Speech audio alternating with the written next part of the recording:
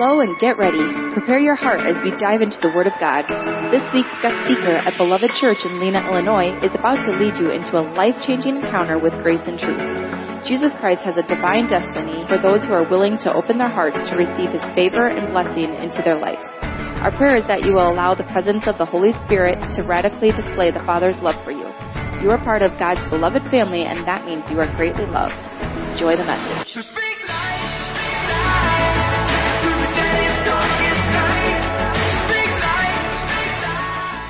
And so I want you guys to warmly and beloved-like welcome Dr. Ryan.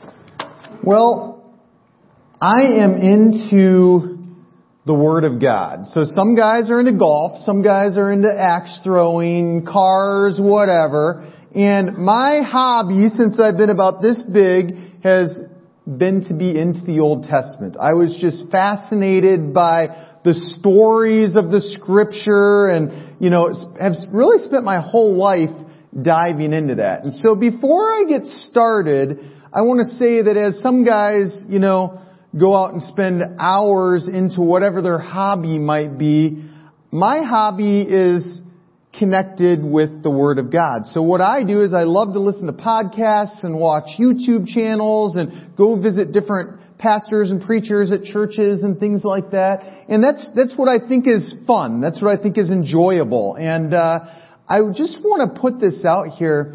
I hear a lot of different messages, and there's a lot of preachers out there that might be good, that will entertain you for an hour or an hour and a half or something like that, and even speak from the Word of God. But very few actually know how to dive in and wrestle through Scripture as your pastor, Steve, does. And so I love that about my brother. I often, if I might go to my church or be listening to these ones and, as I said, they might be really good, but I get to a point where I go, man, I just want to tear into the Word of God. And when I get there, I usually look up your church's podcast on YouTube. Thank you, Mitchell, for making all that available to us. But it's awesome. So Steve and I have been connected at the hip now for quite a while. I mean, I say that we are blood brothers, and I mean that in more ways than you might know or care to know. But we just eat, think, and sleep very similarly to the drive that God has given us. So we've been on a journey together, and today I want to invite all of you in the room to go on that journey. Now, before I get there, when he asked me to come and teach, I was a little hesitant. And I'm a little hesitant because I'm more at home. My ministry is really more to mentoring and discipleship groups. That's where I really like to thrive. 1-on-1, 1-on-12, maybe up to 70 occasionally. And that's where I'm most at home. So I get the idea that maybe we're a small group today, and that's probably my fault. So God probably did that and said, Ryan, I'm going to make you right at home today. But I love it when God, and I'm kind of joking, but I'm kind of not. Like God does that stuff on big ways and in little ways. I love peanut butter and jelly sandwiches in the morning, and I went to make a peanut butter and jelly sandwich, and I grabbed the peanut butter and walked over to the table and put the full jar of peanut butter down and noticed, there's already a jar of peanut butter on the table where I usually make peanut butter and jelly sandwich. Opened up the old jar of peanut butter and it's empty. And I said, God knew it. So it's little, but it's sometimes those little details in life that are actually little signs from the holy areas that you're stayed connected. So I want to talk about staying in connection this morning. And to do that, I want to invite you on a journey. So Steve mentioned maybe starting a church in faraway places. And I kind of want to invite you something like that. And Steve and I'm going to, as brothers, lead this trip with you together. So even better than that, my brother's just going to pick up the bill and pay for everything. We're good friends, I can say that, right, Steve? So we're going to go on this trip, and it's going to be like an all-expensive trip. Now, in our American thinking, we go, where do we want to go? Maybe Bora Bora, Tahiti. Where's this church you're working on? Honduras works. Let's go to Honduras. So we're going to pack everybody up into the jet or whatever. You don't have a jet, do you? All right, not yet. And we're going to Honduras. So to do this, I don't know if you've ever been on a missions trip, but unity is important on missions trips. Unity is important within the church. Unity is important where 1 or 2 or 3 people are gathered. So we need unity. So here's what I'm asking. I want you to simply have faith and trust us on this trip, and I want you to be faithful in every little way along the way. Makes sense? That's not asking too much, right? Now, sometimes things are going to get hard because you've never gone on a trip with me before, but when we go on vacation within my family, my wife says she needs a vacation after the vacation to recover. So that's kind of the way this trip is going to be. So we're going to go on this thing, and I just want you to give me complete trust. So where are you at? Can we do this? Are you all on the jet to get to Honduras? All right. Now, I'm also going to ask that in every way that you not only give your absolute best to Steve and I, but this is all things are actually rooted in our covenant to God here. So I'm not necessarily asking for your best, but I want you just to be your best all the time. Whatever you have to give, whatever you have to offer, there might even be things that you don't necessarily know you have or within you, and we're asking for those too. Make sense? You're still all on the jet. This is going to be like the best spiritual gift assessment ever. It's like, can you drive a car 200 miles an hour? Can you jump out of a jet without a parachute? Things like that.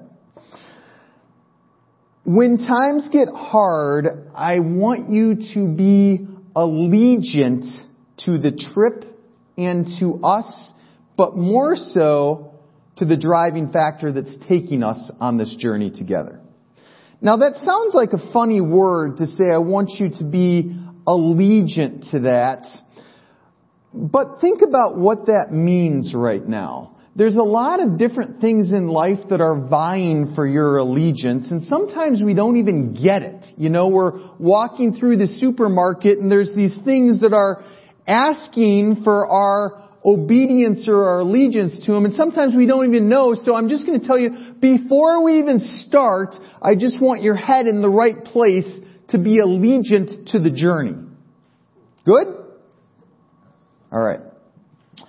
Now, this is a tough one, and I want to say it's tougher for guys, but I'm not a girl, so I can't speak to the other side. So everybody, we have to put our pride aside, behind us, under us, and we have to respect each other and work together. Good? This is one that's really easy to say good, but it's actually really hard to put it to practice. So put your pride beside you. Be committed to the group, but not only do we need commitment, but we need accountability at the same time. So commitment and accountability, those two things are really hand in hand. It's really hard to be accountable if you don't have commitment, and it's hard to be committed if you don't have accountability. So that's what we want. There's nothing that smashes a group dynamic faster than people that can't work together.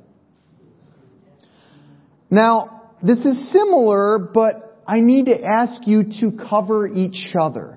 There's something about the culture that we live in within America that we're always trying to outdo the next person. Do you know what I'm saying? It's like we're always, it really comes down to a meistic society, and I'm trying to elevate myself to a better spot than the person next to me. And the Bible, the Jesus factor is backward of that cultural thinking of today. So I'm asking you that you encourage those around you another way and put yourself lower so that they might be honored.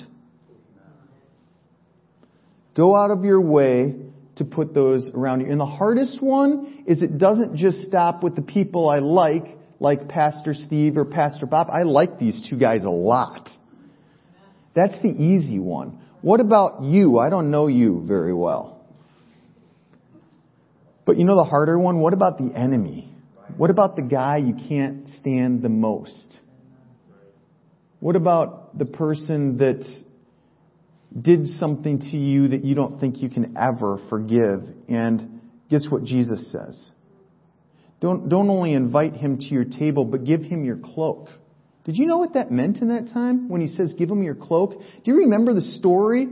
Well, who was the prophet that had the cloak? We can be oral. You can answer these questions. Remember that? When he passes his cloak to somebody, what was he passing on? Everything that he had. All that was within him. Do you remember the coat of Joseph? You remember that? What was? He was in an esteemed place. You know why he had this colorful coat? Because his dad wanted to keep his eyes on him. That was prized possession. So when you're passing your cloak to somebody in spiritual, cultural setting, that was giving everything that you had, all that you had been given to you, because the majority of the people that Jesus was speaking to when he said this had nothing except the coat on their back. It means something a little bit different when you think of it that way. So I want you to think about doing that. I want you to lead by example and mentor those beside you, but also you have to learn from the person that you least expected to learn from on this trip. Now, as you probably have figured out, my trip is a little bit of a metaphorical journey. But it sounds a lot like something that we're all on together right now, right? This is the description of what it means to walk together in the calling, in the footsteps, in the dust of the rabbi. Now today it's really easy to talk about these things. We do a lot of talking. In fact, we have some really in-depth great conversations, but the hard part is the action. Lord, I come to you of a free heart, mind, and soul. And Lord, communally, we call your Spirit on this place, Lord. Lord, you have done this for us. You have told us, you had promised us over and over that when we come into your presence, Lord, that you are here amongst us. Lord, when we call out to you, it's a symbol of obedience because we don't need to do that. You are here already. You have met us in this place. But Lord, it's our obedient heart coming to that place that we desire more than anything to receive what you have given to us today. So Lord, that is my prayer. That our heart, our mind, and our soul might be captivated, might be renewed, and might be steady for where you will steer us by the gracious blood of your Son. Amen. The book of John says, walk as Christ walked. The Greek verb there is peripateo. And what's interesting is you all know that the Bible in the New Testament was written in Greek. Now what's interesting about that is hardly any of the biblical people alive at the time of the New Testament spoke Greek. In fact, it was kind of crazy because they actually didn't really like that language. They actually kind of pushed it away because, in a sense, that's what Rome, their captives, brought to them.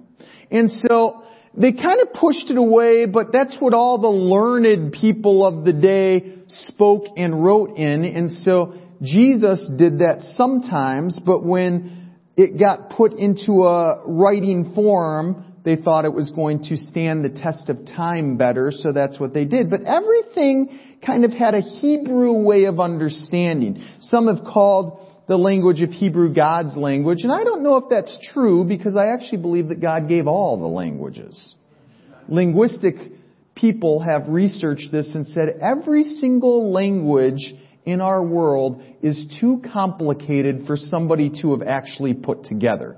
How did they get here? Well, we know. But this verb peripateo is what's called a Hebrew idiom. So in the Hebrew mindset, you kind of have this idea that when Jesus said something, even if he spoke in Greek, it was with a more Hebrew mindset because that's what the culture of the Bible would have been thinking like. And so when he says this, it's this translation of words that are describing what walking means. So he's saying, walk as I walk. And later when John says this, he's saying, walk as Jesus walked. But both of them are using the same Hebrew idiom. So let me tell you what this means. In Hebrew, the word is halak. Now you might recognize this because it's one of the 7 praise words in Hebrew. So there's 6 more with that, and it means itself to walk in its root form, but the idea was that as you walk, this wasn't just walking, this was actually your way of life. So let me explain that. So you have this worship word that means to walk with God. That's the form of worship that you're walking with. And you might remember that because that's in the Garden of Eden. Same word when the kind of Adam and Eve were walking with God. Enoch is used there. Noah is used there. We see this a lot, but you have this word halak, but then there's another word that's the same root, and that's yelak. And yelak means to go. And so you might think of like, what do we know about what we're supposed to do? We're supposed to go to the nations, right?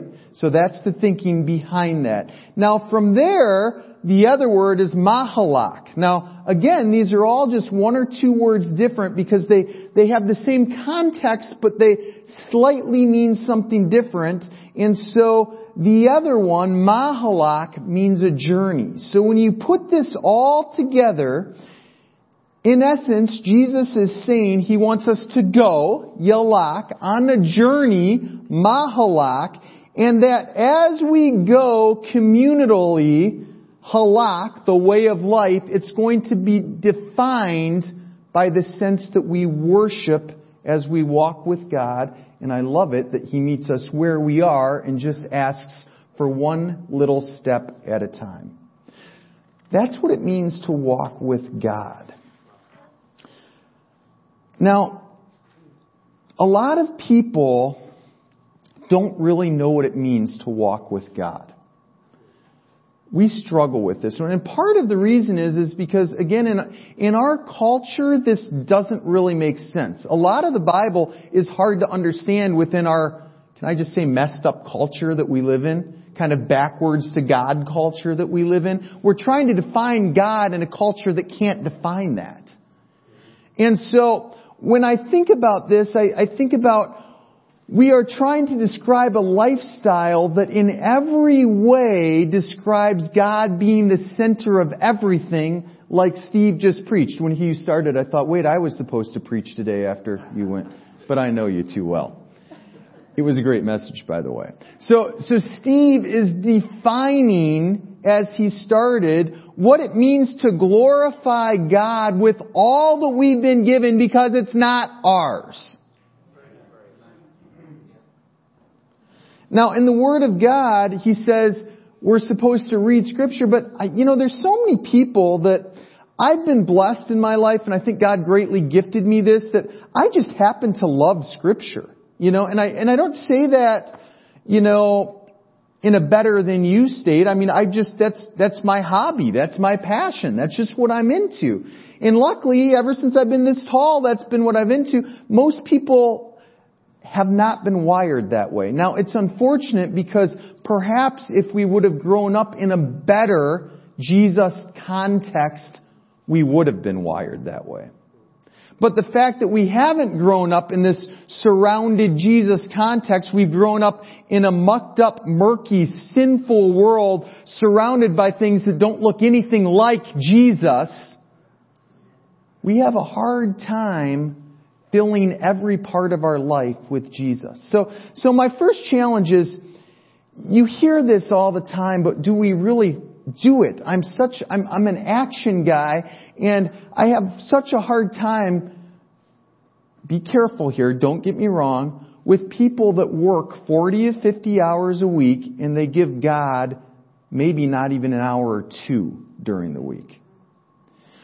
In my eternal thinking, I would say you'd be better off to take you and your family in a wagon-covered trailer, go out in the middle of the most remote place in Illinois where nobody cares that you're living, and just grow crops and live in a little wagon and read the Bible, because your life would have a whole lot more time and intensity with God. Now, why don't we do that? Because that's not the American way. From the very beginning, we're not surrounded entirely by godly thinking. Now, I'm going to be clear, I don't think we need to do that. God's put us right here in Lena, or wherever you come from, with an intention for your life where you are. But as that intention, don't let it get swayed by the world. Don't let it get torn. If you find yourself not having the amount of time to invest in your Word of God thinking, in your Jesus world, in your wife, in your kids, if you can't take $400 in a weekend and go on a marriage conference, it's time to reevaluate. And I say that in total love. Now, one of the reasons I love Steve, I'm not political. And I don't really think Steve is actually political, but I love that he's made the Constitution available to anybody that wants it. I love that when the government said you can't meet here on a Sunday morning, you can't worship Jesus the way the Bible tells you to worship Jesus, he says, I think we can, and he does it. With probably some of your help. But the thing that I love about my brother Steve more than anything else is that when it comes down to it, he knows who he belongs to. And unfortunately, I think a lot of people dabble with the kingdom. They dabble with the king. They like the idea, and it's real popular. You hear country music singers all the time talking about this thing they've got going on with God, but it kind of sounds like a rodeo more than it does a relationship with God, right? Looks good on the outside, but what about the inside? Today when we talk about kings, I loved Steve's talk about the Old Testament idea of the Magi. They were essentially kings. You know, people have wrestled with this concept, and there are a lot of them, and bodyguards and all that stuff. I learned something. I love that. But when we think about kings, that's where most people go. Did you know that? Back to the Magi. We three kings. That's what the normal person thinks about a king, is they go to the Magi. And so, unfortunately, it's probably not the right version of thinking of a king, but that's where they go to. It's associated with sovereign peoples, worshiping, bowing down to them, things like that. America's kind of replaced that politically with this idea of a president and, maybe NBA superstars and NFL and things like that.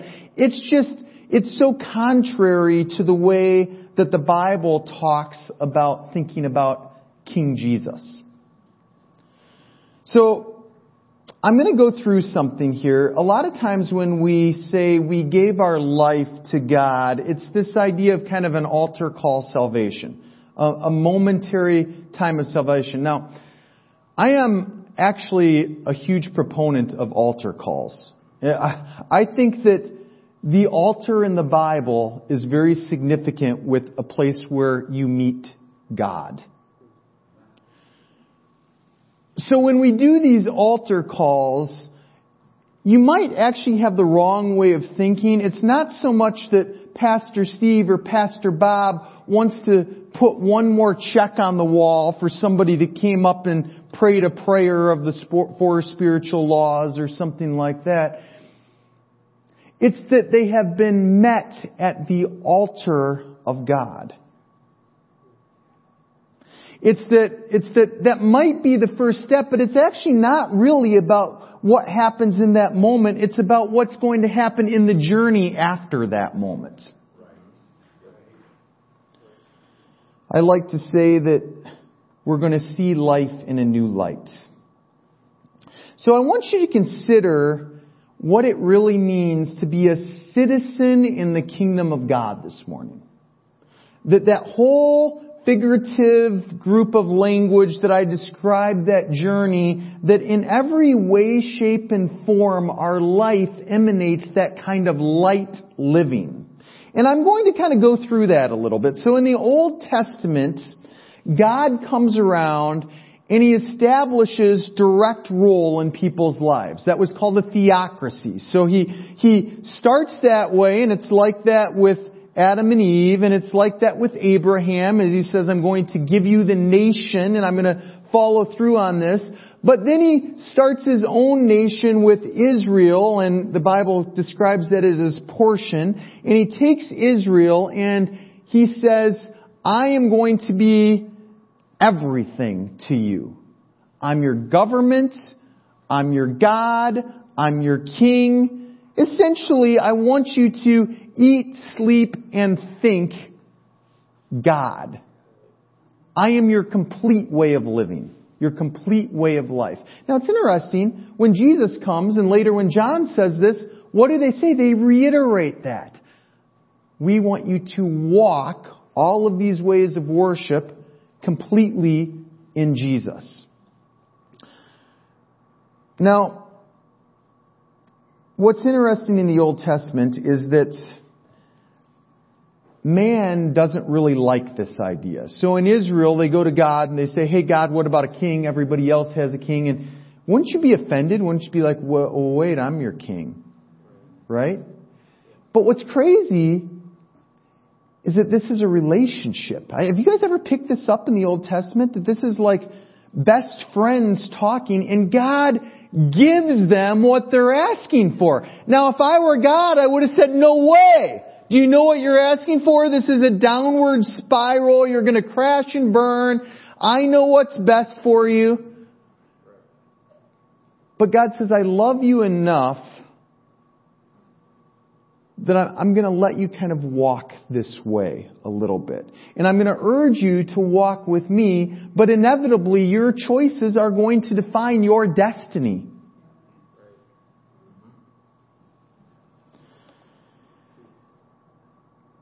Now, there's a lot of evil going on out there today. I don't think anybody will argue with me on that point. It's everywhere. Now, at the cross, Jesus bound evil entities. We don't really have the whole understanding of that. So, I'm going to speak a different language. I'm going to speak Star Wars here for a minute. I was about this big when the first Star Wars movie came out, and it rocked my world. I mean, I was just blown away. And I'm still there. But what happens is the Star Wars movie comes in, Star Wars, the first one, and you're entered into the middle of this crazy galaxy-wide battle, and you have no idea what's going on. And at first we just get the one movie, and then by the end of the movie you go, oh, there must be another one. And then another one comes out, and another one, and I don't know how many there are now, 27 or something like that. But what's interesting is they tell the rest of the story that you didn't get when you watched the first movie. Now what a lot of people don't really get is that this story of the Bible that we have is a very small picture of probably the whole picture. So what we know is that there are these spiritual entities upstairs in the heavens and the dominions, and God says, I'm going to make a plan for people to walk with me, and He creates this garden environment where people are going to help organize God's creation. That was actually what Adam and Eve did. If you study it, you'll study that they were actually the first priests and royal entities of the garden to help God rule over the creation that God made.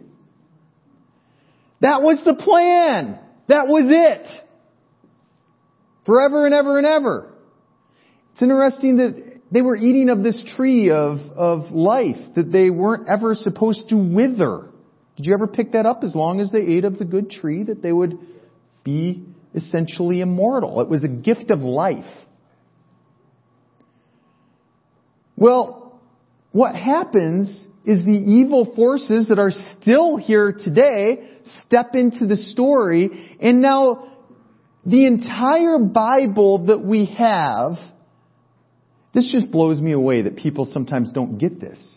The entire Bible, the entire story that we have is God simply saying, we're going to get back on track. There's a way, there's a plan, and I'm going to give you the Word of God, my very Word, me, Jesus, in the beginning was the Word. And that is the plan that one day you might walk with me again as I designed, free of all of these evil forces, together in a very much Eden-like place. But what's cool about the story is that as we hear this biblical story that we're part of, we're in there somewhere, we learn that our lives are only this big, even in the story, put out to us, and that the story of the Bible actually might just be one little episode. You know what I think heaven is going to be? Watching the other 27 episodes of God's cosmic domain. And if you like Star Wars movie, that kind of sounds like heaven to me. I think there's a lot more out there than we necessarily know. I often hear people kind of talking about America as if it is their religion. Do you ever hear that? It's really interesting. You might consider this. America has a constitution. Now, before I start this, I just want to affirm I am the epitome of an American. I love the country that we live in. I love mostly the freedom that we have for God in this country. But it's a love, and hate is a very strong word, but it fits here. It's a love-hate relationship. So consider this. America has a constitution that we all affirm. We like that constitution. We want to hold people accountable to that constitution, right? But some of us have to be careful about maybe holding that constitution too high sometimes. I don't know if you've ever seen the Lincoln Memorial, but did you know that it was built as a replica of the Temple of Zeus? Isn't that interesting? Did you know that the words behind it, behind Lincoln and the Lincoln Memorial, look at these words. In this temple, as in the hearts of the people for whom He saved thee. Who's He? This sounds like a Bible verse, but it's not. Isn't that scary?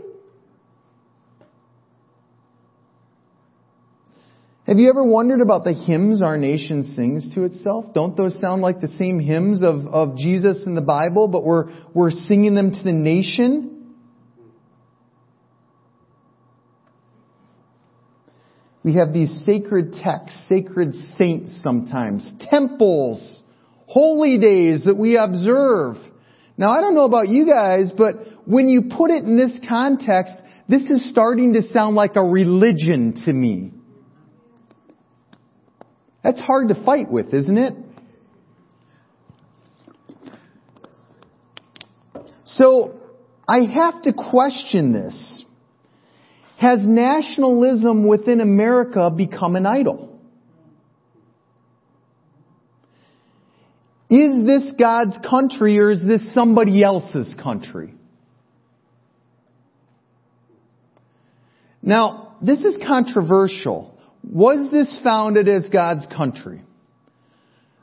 I can argue this both ways. I can say yes, it was founded as God's country. If you study those who founded it, and if you read what they wanted to do and what they lived for, a lot of them were very godly people, and they were trying to be as instrumental as they could. As Steve said, are you going to take action or are you going to sit back and watch this?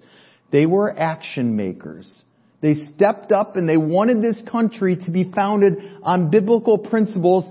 And thank God they were there, because some of the way our country was founded is founded on God. Unfortunately, not all of it. So now you have the other side of this fence, and I'm going to be playing both sides of the fence a little bit today.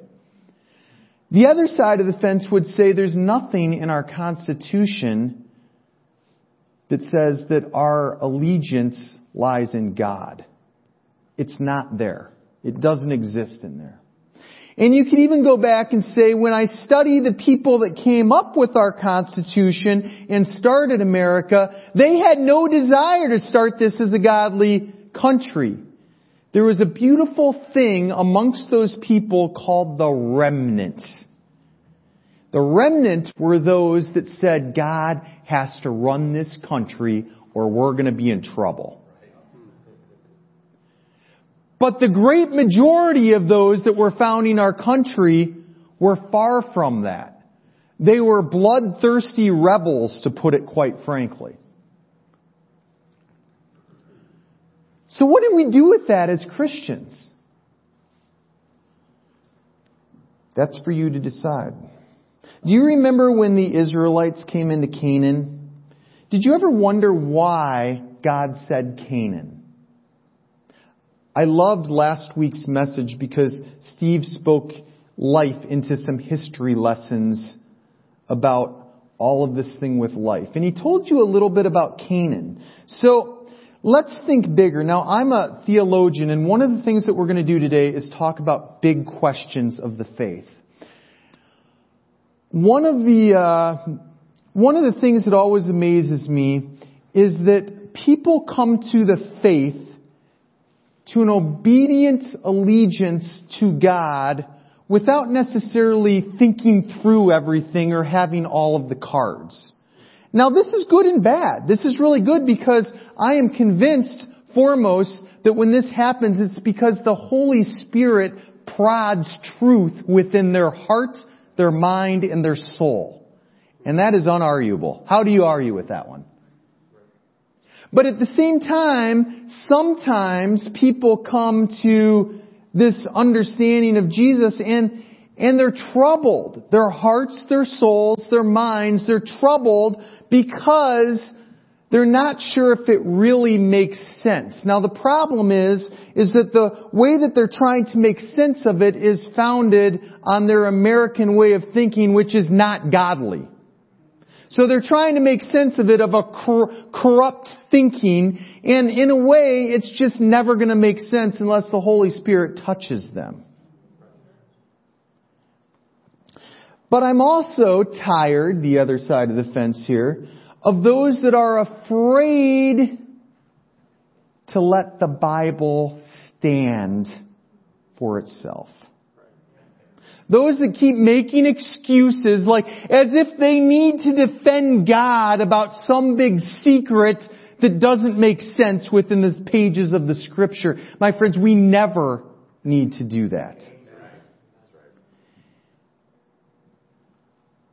So, there's this thing that happened in Canaan. And the question comes up all the time when people are considering Christianity. They go, how can you give your life to a God that allows such evil things to happen within our world? Do you hear that? regularly? How can you be one of those? Has anybody ever gotten that before? How can you be one of those people that just goes along with that God thing? Now the bigger question is, how is it that sometimes God doesn't just even go along with maybe the bloodshed or evil atrocities of the Old Testament, but sometimes He actually takes life in great forms?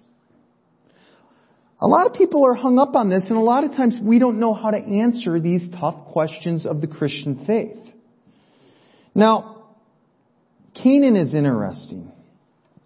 The majority of these Bible verses that you read of these evil atrocities in the Old Testament, most of them are around Canaan. Now, when Canaan started, God's actually going to, you get glimmers of this. He's not okay with what the Canaanites are doing. And this isn't just like a generation that He's not okay with it. It's about 400 years that He's not okay with it. And people often ask the question, why does God allow these evil things to happen over and over and over? Well, the story of the Canaanites being wiped out is a story where God just finally says, I'm done with it. I'm not going to allow this kind of evil to happen over and over and over. So then the problem is the same people that say, why does God allow this, go, oh, can you believe God would just wipe out people like this? Let me tell you a little bit about the Canaanites. I'm going to get into them just a little bit. So there's this term called Molech. Now, we actually don't really know what to do with the term Molech in the Bible. The way that it's written, it's not necessarily a person, but it could be a person, but it really describes something that took place in the Bible. And what it describes is child sacrifice. And so you have this God, and the Canaanites felt like they needed to offer sacrifices of children to this God. And so they had these idols all around Canaan, and the idols kind of looked like fat little Buddhas, and underneath them was an incinerator, and then their hands would be out like this. And the people, in order to please the god Molech, would come and they would place their babies on these super hot hands, but this was a slow, tedious death. These practices are described in the Bible as against God, detestable to His eyes, and utterly evil. Did you hear that? That's pretty strong words. So this is happening, and God has a major problem with this, and says, I'm going to take it out. Now, there's a couple times in the Bible where we get stories and we have to understand why we're getting the stories. So I'm going to explain to you these situations. There's a word theologically to describe them. It's called an archetype. Now, don't get hung up in the word. The word doesn't mean anything. But there are archetypes throughout the Bible, and they're people that really exist. So I'll give you an example of Abraham. Abram turned to Abraham. What we know of Abraham, the reason that we have the story is one, that God chooses to use Abraham to be the father of all nations. Eventually, God is going to try to use Israel to go regather the nations like the Canaanites that are lost. That's His plan. And it looks like it's going to come to a miserable defeat when Israel goes into captivity because they're not faithful to the Lord. He lets that happen. But then He uses the faithful remnant, remember that word, to bring the seed of the Messiah. And that's the history story that we got a little bit last week with Steve. So even though Israel seems to fail God big time, God still is the way maker for all of eternity through His covenant promise. Wow. I love that. Let me get back to Abraham. I kind of got off track there for a second. So we have this Abraham person, and what do we know of Abraham? He's the person that has more faith than anybody else Probably in the whole world. If there was another person that had more faith, then we would have the story of that person and not Abraham. And if there's another person with more faith, then God would have granted him to be the father of all nations. Are you guys following my thinking here? We have the story of Abraham because he is of utmost faith. So when we have a story of Abraham being asked to go sacrifice his son, and most of us read that story and we never hear it, well, you do in churches like this, but outside of churches like this, most churches never preach a story about that because they're afraid that people cannot reconcile the nature of God within that story. Now what you have to see, and I could preach for days just on that story, but we don't have time. I'll land that one for you to cover later. We have the story of Abraham, the person with the most faith. Now most of us read the story and we go, that's nuts. God's going to ask me to bring my son and sacrifice it in front of him. Give the thing that I hold dear more than any other thing in life to give to God. Brutally with a knife as a sacrifice. We go, that's crazy. Well, one, within their culture, as we just heard, that was actually pretty normal. But two, let's not just discount it with that. This is the person with the utmost faith of anybody in history. If one person has the faith to sacrifice what means more to them than anything else in a way that quite frankly sounds nuts, it would be the person with the most faith in the Bible. Right? All of a sudden that doesn't sound so crazy anymore. Now why do the Canaanites exist? Why do we have the story of Canaan? Would it have been easy for God just to say, in the last 400 years, Canaan kind of took this spot that I wanted for you guys, but there's a little place off to the right, we can just do that. Remember the story he went over it to? Abraham, Lot, remember what that was called? Sodom and Gomorrah? Walking away from that? That land was supposed to have been given to Abraham and all his descendants, but evil pervaded into godly sacred space. And the evil goes in and wins the space, and what does God do? He says, I'm not going to put up with that. And He destroys it. How can a God of love destroy so many people like that? Now what's crazy is you guys ready for this? This is the hook that you probably never knew. You guys have been sitting in church pews most of your life and you probably never got this. Sodom and Gomorrah, fast forward 400 years, guess what it's called? Canaan. Anybody ever figure that out? Canaan is Sodom and Gomorrah. Wow. So the evil that was put out once continued to be rampant in a mucked up world. Feel anything like today? So now God comes and He said, I thought I sent you a message once already. So He does it again. He sends Israel to wipe them out. Now, we struggle with a lot of things here because some of the language that they use we don't necessarily understand. So one of the ones that sounds like this is that men, women, and children are going to be annihilated. Anybody ever have a problem with that in Scripture? You really should. You're telling me that God's going to go in and annihilate men, women, and children in the Scripture. We got this great story that Steve told last week. We're going to circumcise these guys and we're going to kill them. Right? And there's some people kind of sitting back going, boy, I don't know if I want a God that sounds like this. That sounds harsh. That sounds mean, kind of. That sounds like a monster God. Now, I'm going to leave this with you.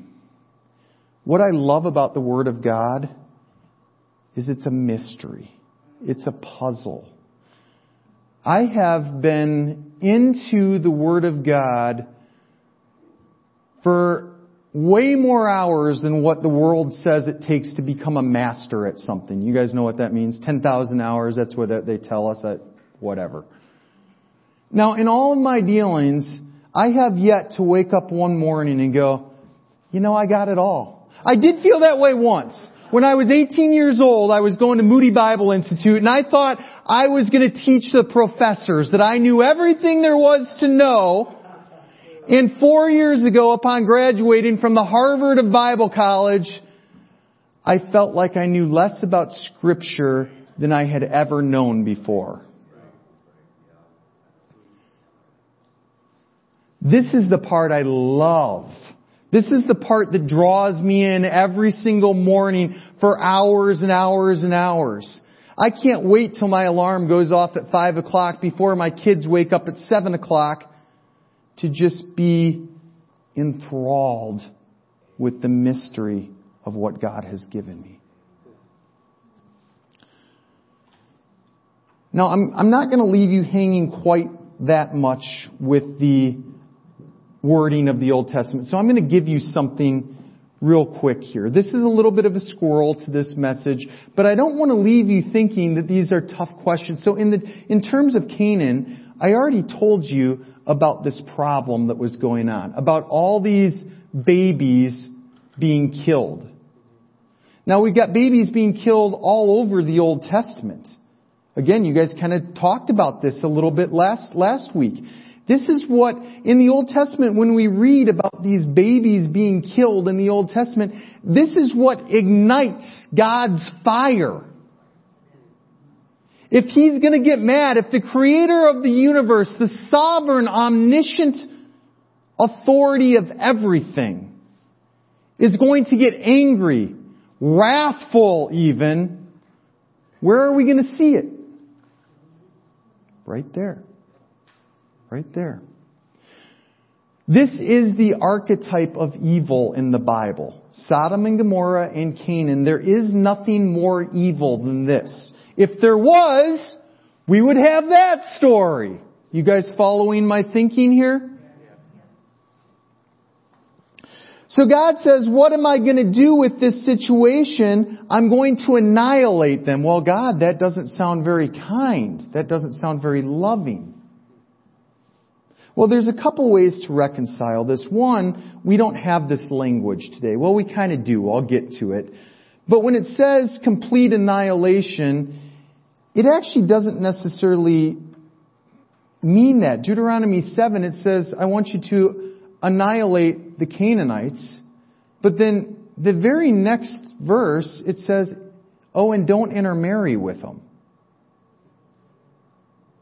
You've probably never thought of that before. How is a people going to be totally annihilated, but then there's going to be somebody left over that you shouldn't marry? Well, that doesn't make sense. But the Bible always makes sense, so what does this mean? Well, within the culture, annihilation actually meant something very similar than what it means today. So today, I say I have a 10-year-old little boy that just loves soccer.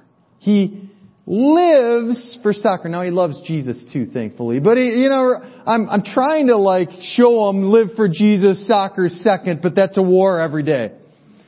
So when he goes and plays a game against other little 10-year-olds, and I come home and my wife says, how'd the game go? He goes, I annihilated him! And we laugh and we think that's cute and we think it's funny and things like that. But what if I wrote that history book and somebody opened it 3,000 years later? And it says, I'm teaching my 10-year-old son who went to the game and annihilated. Well, did he really? Did he take out a sword out of Dad's truck and go chop their heads off after the soccer game? Walk around with bloody heads holding them by the hair and, I am Reed! Do we get that picture?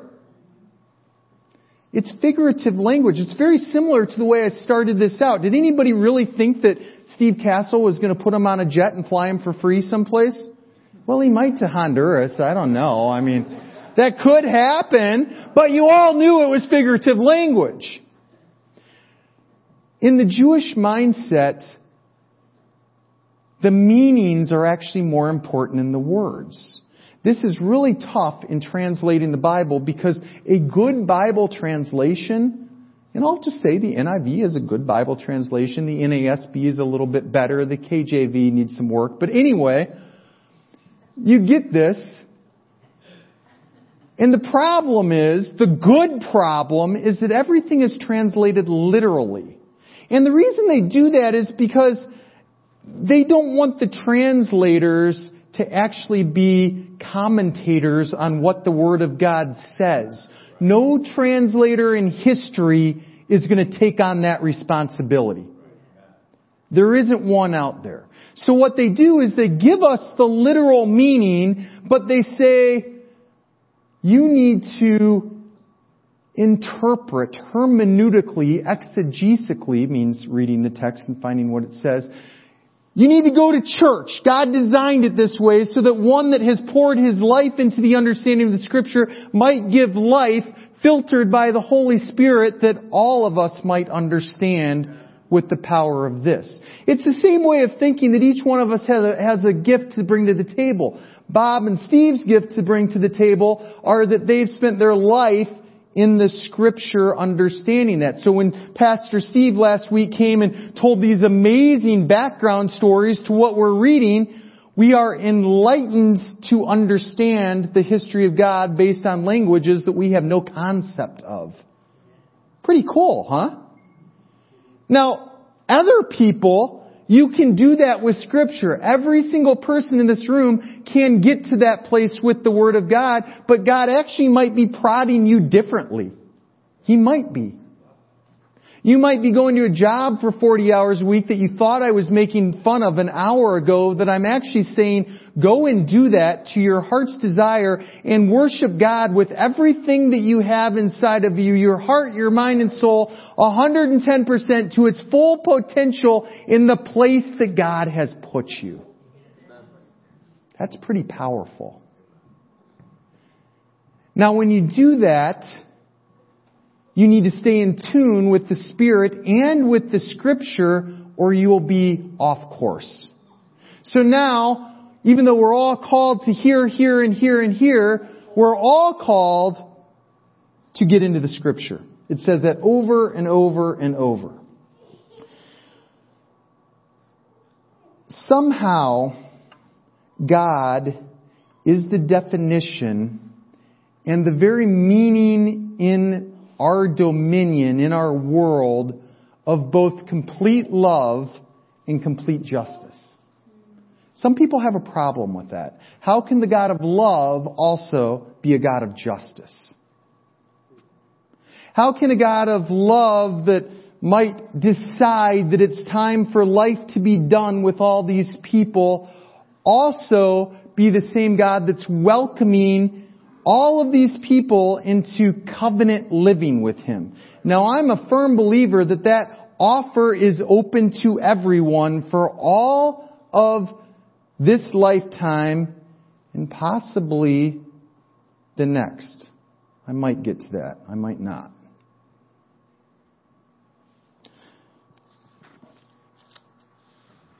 You've heard it said that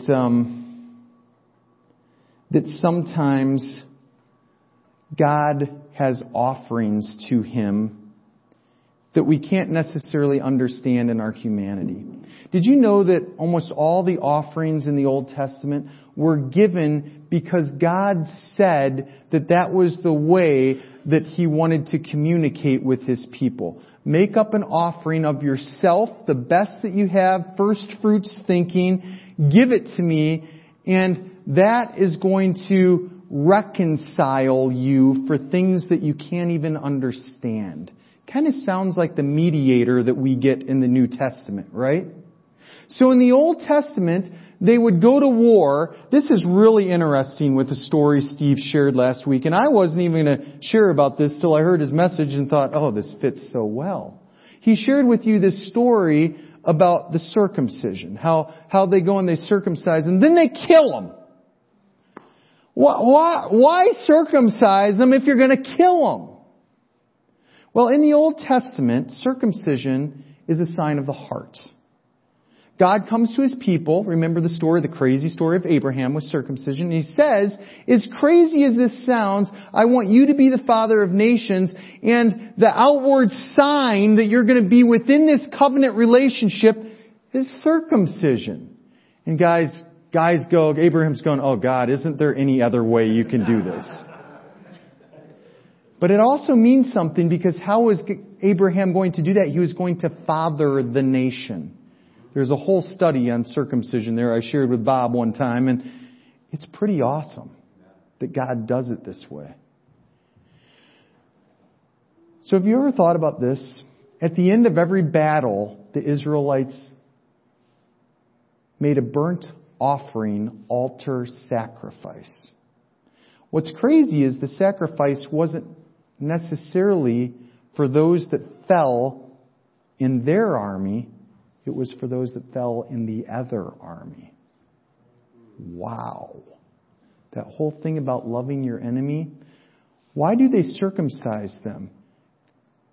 This was like crazy evangelism. They were circumcising them because they thought in their cultural setting that if God says obedience in life is going to be given through your covenant with me, and circumcision was the outward sign, maybe if we get them circumcised, there's a chance that they might be with us in eternity. And then they killed them. Sounds barbaric, but actually in their cultural understanding, this is hard for us to get. If you read all these stories of the world and that culture, the actual lifespan of an adult male was 24 years old. 24 years old. If you lived more than that, you were called a god. Did you know that? If you made it to old age, you were called a god, because that's the only way in that culture that you could ever live more than 24, 25 years old, is if the gods were with you. And so, the way that they were slain actually in the Old Testament was kingdom thinking, as hard as that is. Now what's interesting is when we read that story, God never necessarily is like, oh, you guys did exactly what I wanted you to do. I think a lot of times the disciples were confused and Israel was a little confused sometimes too. There's stories that we read and we go, was that God wanting this, or was that just what people did thinking that they might be honoring God? Although most of these stories in Israel, were they honoring to God at all? The great majority of these stories we have were actually God's people acting against what God wanted. And if you don't get that in the story, you're missing something in the Old Testament.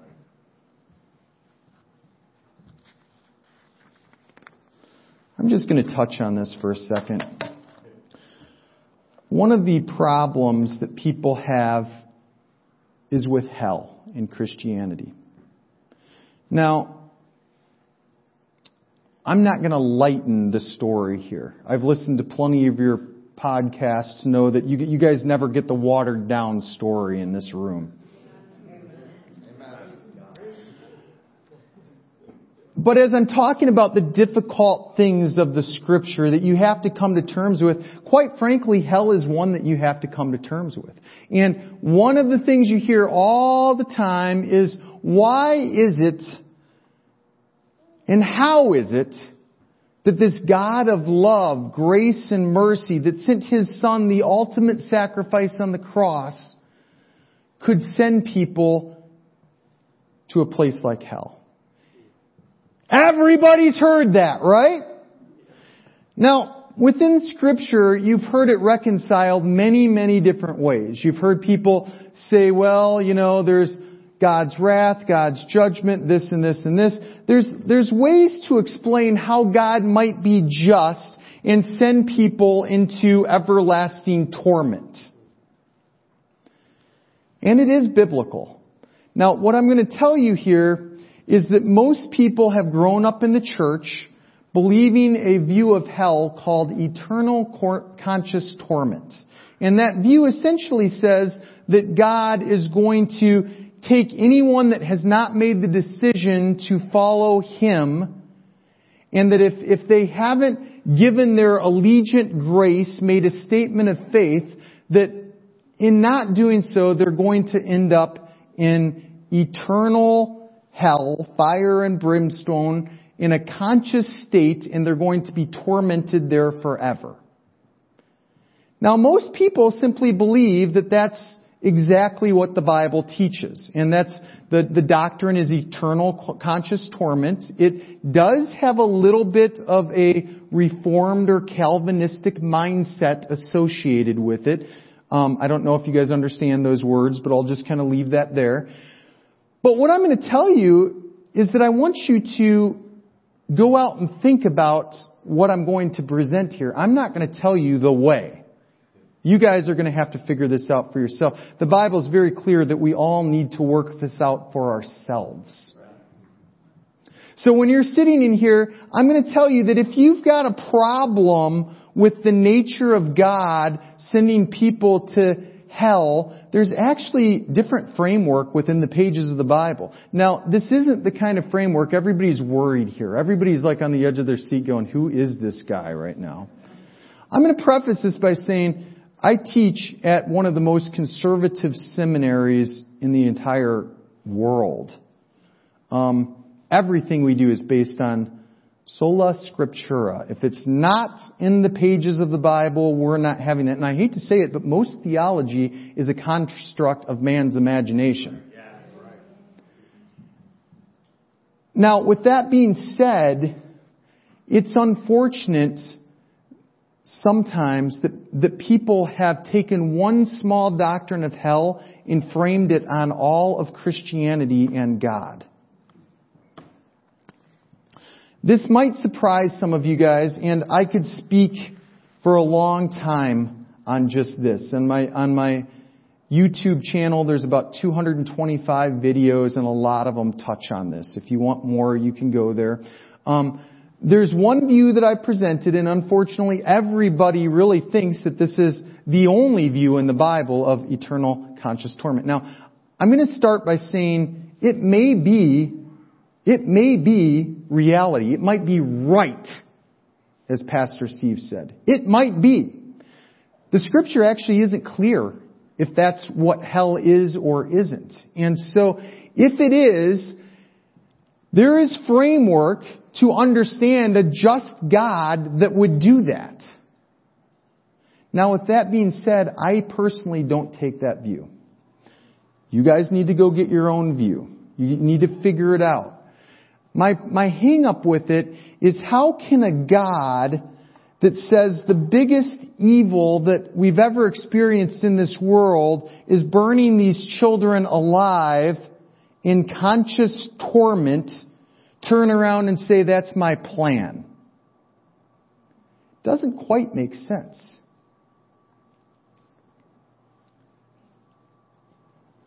Now, sometimes it does make sense saying those people that decided they were going to do that, an eye for an eye, a tooth for a tooth, if you are going to do this, then guess what's coming to you? So you can reconcile this both ways. Do you guys see the conundrum that we're in? Well, the other problem we have is we always frame the most evil person ever as Hitler, right? Adolf Hitler, the guy that's going to kill how many millions of Jews?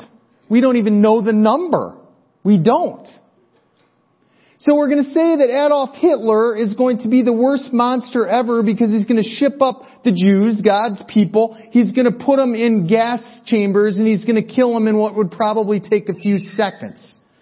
Yet now we're going to say that God's nature is going to be okay with putting people in everlasting torment situation over and over, forever and ever and ever and ever.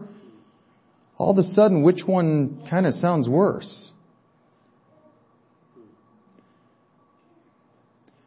Well, there are ways to reconcile this, but I'm not going to give them to you today. There's more views on this. The other view is called annihilation. It sounds really bad, but it's actually the word that the Old Testament uses over and over and over. And so the term of annihilation means at some point you're going to be judged for what happens on this earth. Now, what some people never think about is that's called kind of the Great Judgment, or we also word it, although correct or incorrect, as the final judgment. But what if there's still another judgment after that? What if there's still a chance for people to come? What if hell was created so that would happen? Now, you're saying, I've never heard of this before. I get that. It's going to take a second. So just be open to this thinking. In the Old Testament, we get this picture of a place called Sheol. In the New Testament, it's referred to as Hades. It's likely the same place, but we don't know that for sure. In the story where it's called Hades, it's also referred to as Abraham's bosom. We have a river. It's the same place. Over here is one, over here is the other one. And they're kind of in this holding place. Now, what does Jesus do on the cross when He dies and He's gone for 3 days? Some people have a problem with the Apostles' Creed because it says He descends into hell. Is that in the Bible? It actually is in the Bible. It's in 2 Peter. But a lot of people still have a problem with it. There's a whole bunch of extra biblical sources, such as the book of Enoch, I don't have time to get into that today, that would also affirm that Jesus was doing something during these 3 days. Now, what is He doing? All we know is after these 3 days, guess what happens? The spiritual entities are bound. There is a spiritual battle that takes place in those 3 days that we don't have the book or the movie for. It's not given to us. All we know is that in our movie, we get a glimmer of what's going on in this other saga. I loved it when Rogue One came out because it explained a whole bunch of stuff that didn't seem to make sense in Star Wars. I can't wait till we get that book on the 3 days that God overcame an entire legion of fallen spiritual forces. Wow. The cross runs backwards and it runs forwards. What happens on the cross covered those that were in a waiting place, and maybe those that were slain by God, it seems like, might have been gotten another chance to be preached to in that place to be given salvation. Wow. Is God's gift of reconciliation surpassing to our lifetime? It's a big question. Unfortunately, we don't have all the cards to answer that one. But we get glimmers, we get hints. So we have this concept called annihilation, and some people believe in the torment of hell within this thinking, that when somebody gets to the great judgment to come, that they'll die. Now, we always say, when I die, I'm going to go to heaven right now. If I die right now, am I going to be standing in heaven in a second? It seems that way according to Scripture. But it doesn't seem that way to those that fall that are not with God. So if you fall and you're not with God, it seems like you're going into some kind of sleep state or resting place until the judgment day comes. Now, isn't it interesting that you're not just cast into hell right away? If I die, I go to hell right away, I go to hell. In my humanly thinking, I think, wouldn't that make more sense? But there's a reason it doesn't happen that way, and part of the mystery of the gospel is to scratch my head and go, there's something going on here. So the annihilation camp would tell you that upon the judgment, they're found not worthy to enter into the place and they're cast into hell. Now, whether that's eternal torment or not, because that one's out there within the annihilation camp, they're still given a chance to possibly come to Jesus or just be completely annihilated. Now, in the Bible, this is called the second death. If you don't believe in a final death state, it's hard to figure out what to do with this second death thing. That's hard to frame in eternal conscious torment. There's not a place to put it. And so you need to reconcile, and if you're in the annihilation camp, you just say that at some point maybe each person like Hitler is going to spend more time in hell than somebody else, but eventually everybody is just going to be in a final state of death. Cease to exist. That's what we call annihilated. But then we have this problem. Are you guys theologically following? Well, didn't you just say a half hour ago that in the Old Testament, annihilated didn't often mean annihilated? It meant sent to the next life. So now we got a problem here. So we got eternal conscious torment, which I'm saying we can figure out, but you might have to figure out some problems with it. Now we've got annihilation that seems to actually make the most sense if you're just going through Scripture. But then we've got a couple issues with some wording in there. Now the third view is the one that I would really like to believe more than anything else. And you're going to want to stone me when I tell you the word. Now it's crazy that most people have never really gotten these views of hell before. They just go with ECT, but this is an evangelical. If you believe this view, it means you believe in the Father, the Spirit, and the Holy Spirit, that Jesus came down as a man, died on the cross, paid for the sins of all of humanity, that anybody who wanted to accept may freely get that gift and live in eternal life. But it's called universal, that's the word you don't like, I don't like it either, reconciliation. Now, it's not to be confused with universalism. We want to call it pluralism. That means all gods go to one. You know, worship Buddha, worship this one. They're all going to go to the same afterlife. That is not universal reconciliation. I just want to make sure we're all clear there. Pastor Steve had this guy who started preaching universalism. That's not what we're doing. I want to believe in universal reconciliation. What it means is that God is a big enough God that He not only wants everybody to come to Him, but He actually figures out a way for everybody to come to Him. I love that. I just don't know how that works. It's the least... It's the hardest one to frame scripturally with the immediacy of needing to make a decision for Christ. It's the hardest one to frame with all these things of, burning and torment and stuff like that. Now, it can exist. So it's actually very similar to that annihilationist view that some people take. Most annihilationists just believe that you're going to die. That if you get to the second death, that means you're just done. But the problem with that is then everybody gets the same death. Nobody pays for how evil they were. I'm actually okay with that. But it doesn't sound as just as Hitler having to spend more time in torment than, a girl that might have never known God.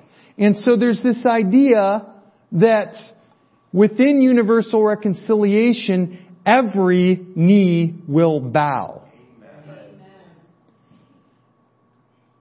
That verse is hard to put on the other two versions of hell.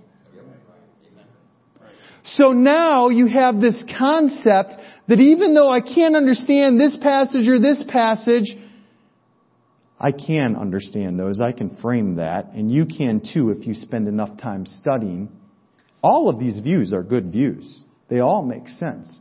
But universal reconciliation is the one that I really hope is true. Because somehow, after people die, they go to a holding place, they go to the great judgment, then they probably experience some kind of hell in which they are very similarly to the Old Testament version of Hades and Sheol, given a chance to come to Jesus again. Does it ever say in our Bible, in your Bible, that your chances get used up? We kind of have that thought that the great judgment is the final moment, but maybe it's not. Maybe God's grace is actually that big.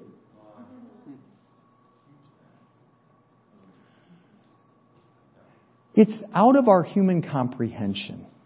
You see what I'm saying? Like there's just part of this that I go, I just cannot wrap my head around how this works.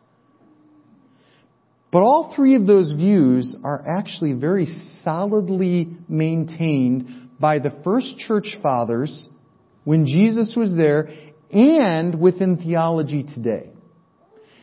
And if you really get to an unbiased perspective, they all are about equal. I have the hardest time with eternal conscious torment because that doesn't seem to reconcile with the view of God that says the biggest evil I've ever seen is the conscious torment of these babies.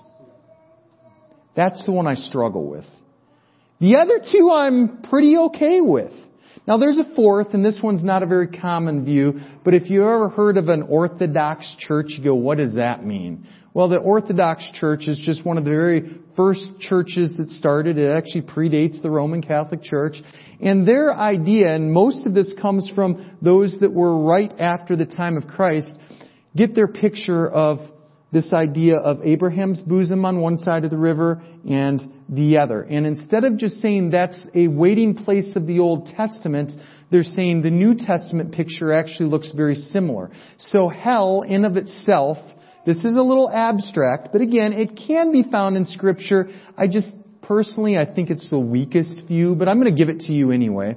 The idea of it is that when you get to this place called hell, God is going to be there in both places. In the same way that Jesus went back to hell, God in His presence to be in all places will also be in this space. And either you're going to react to the God that you love and experience the everlasting joy that you always dreamed of, or you're going to react to the God that you've learned to hate and you're going to be in eternal anguish forever and ever.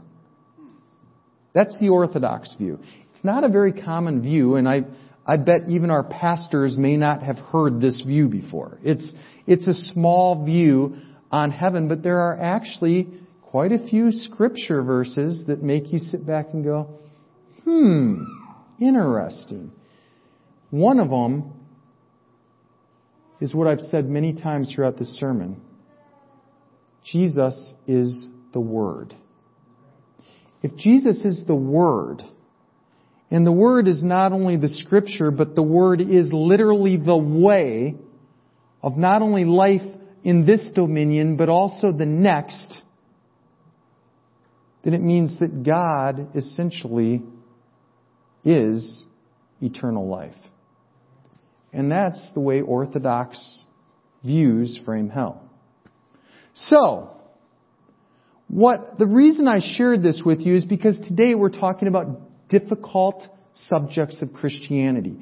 I love it that you're all here, but some of you, if your neighbors ask, how do you frame a God who, puts up with all the evil atrocities of the world, you might not have the answer for that. How does your neighbor who can't reconcile the idea that their kids that the churches of America are telling them that their kids are in hell right now, how is that person going to love the God that put them in hell? These are tough questions of the Christian faith.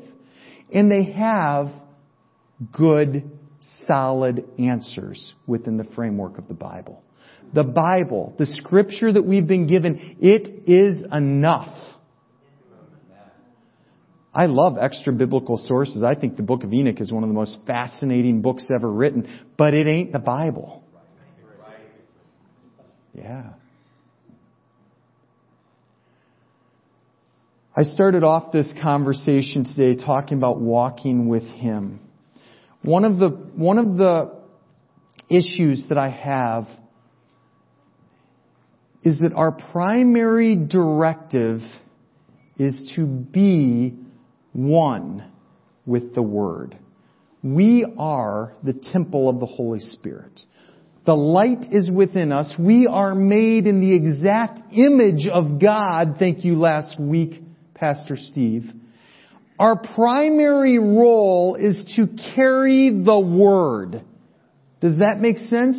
That is what we were designed for from the beginning to the end, was to carry the Word.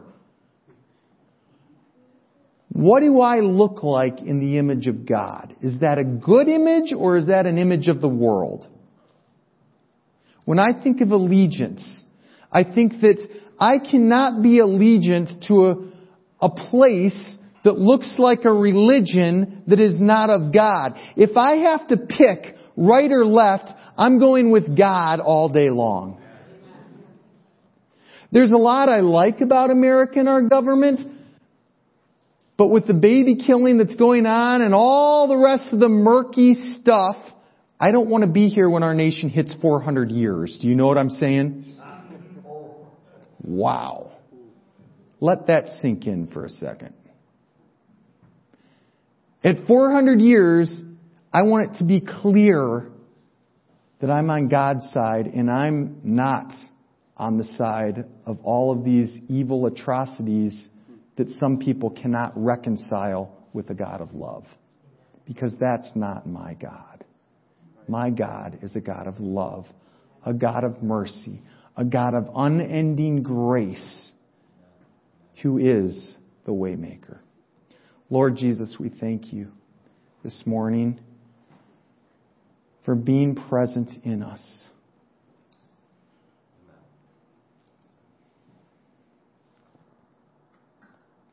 For settling our spirits and reconciling us with a God of love, with a God of intentionality, with a God that never stops pursuing us. Lord, you are not only enough, you are everything.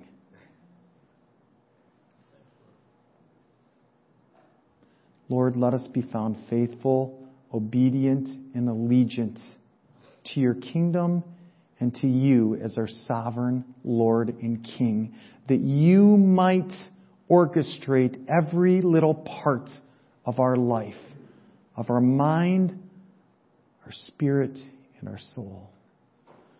Lord, to you be the glory forever and ever. Amen. Thank you so much for sharing a few moments with us as we have encountered Jesus Christ through the ministry of His precious, life-changing Word. If you would like to learn more about the ministry of Pastor Steve Castle and Beloved Church, please visit us online at belovedchurchillinois.com or call us at 815-990-0367. Always remember that you are part of the beloved family of God, and at Beloved Church, this is where you are greatly loved. Now please open your heart as Pastor Steve proclaims the blessing of the Father over your life.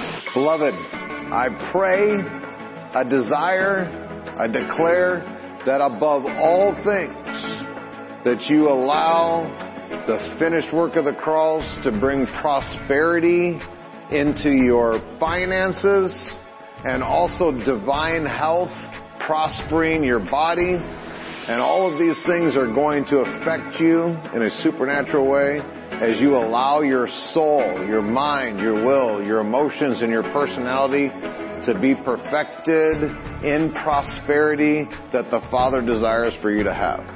We love you, and we cannot wait to see and be with you again soon. Goodbye, beloved.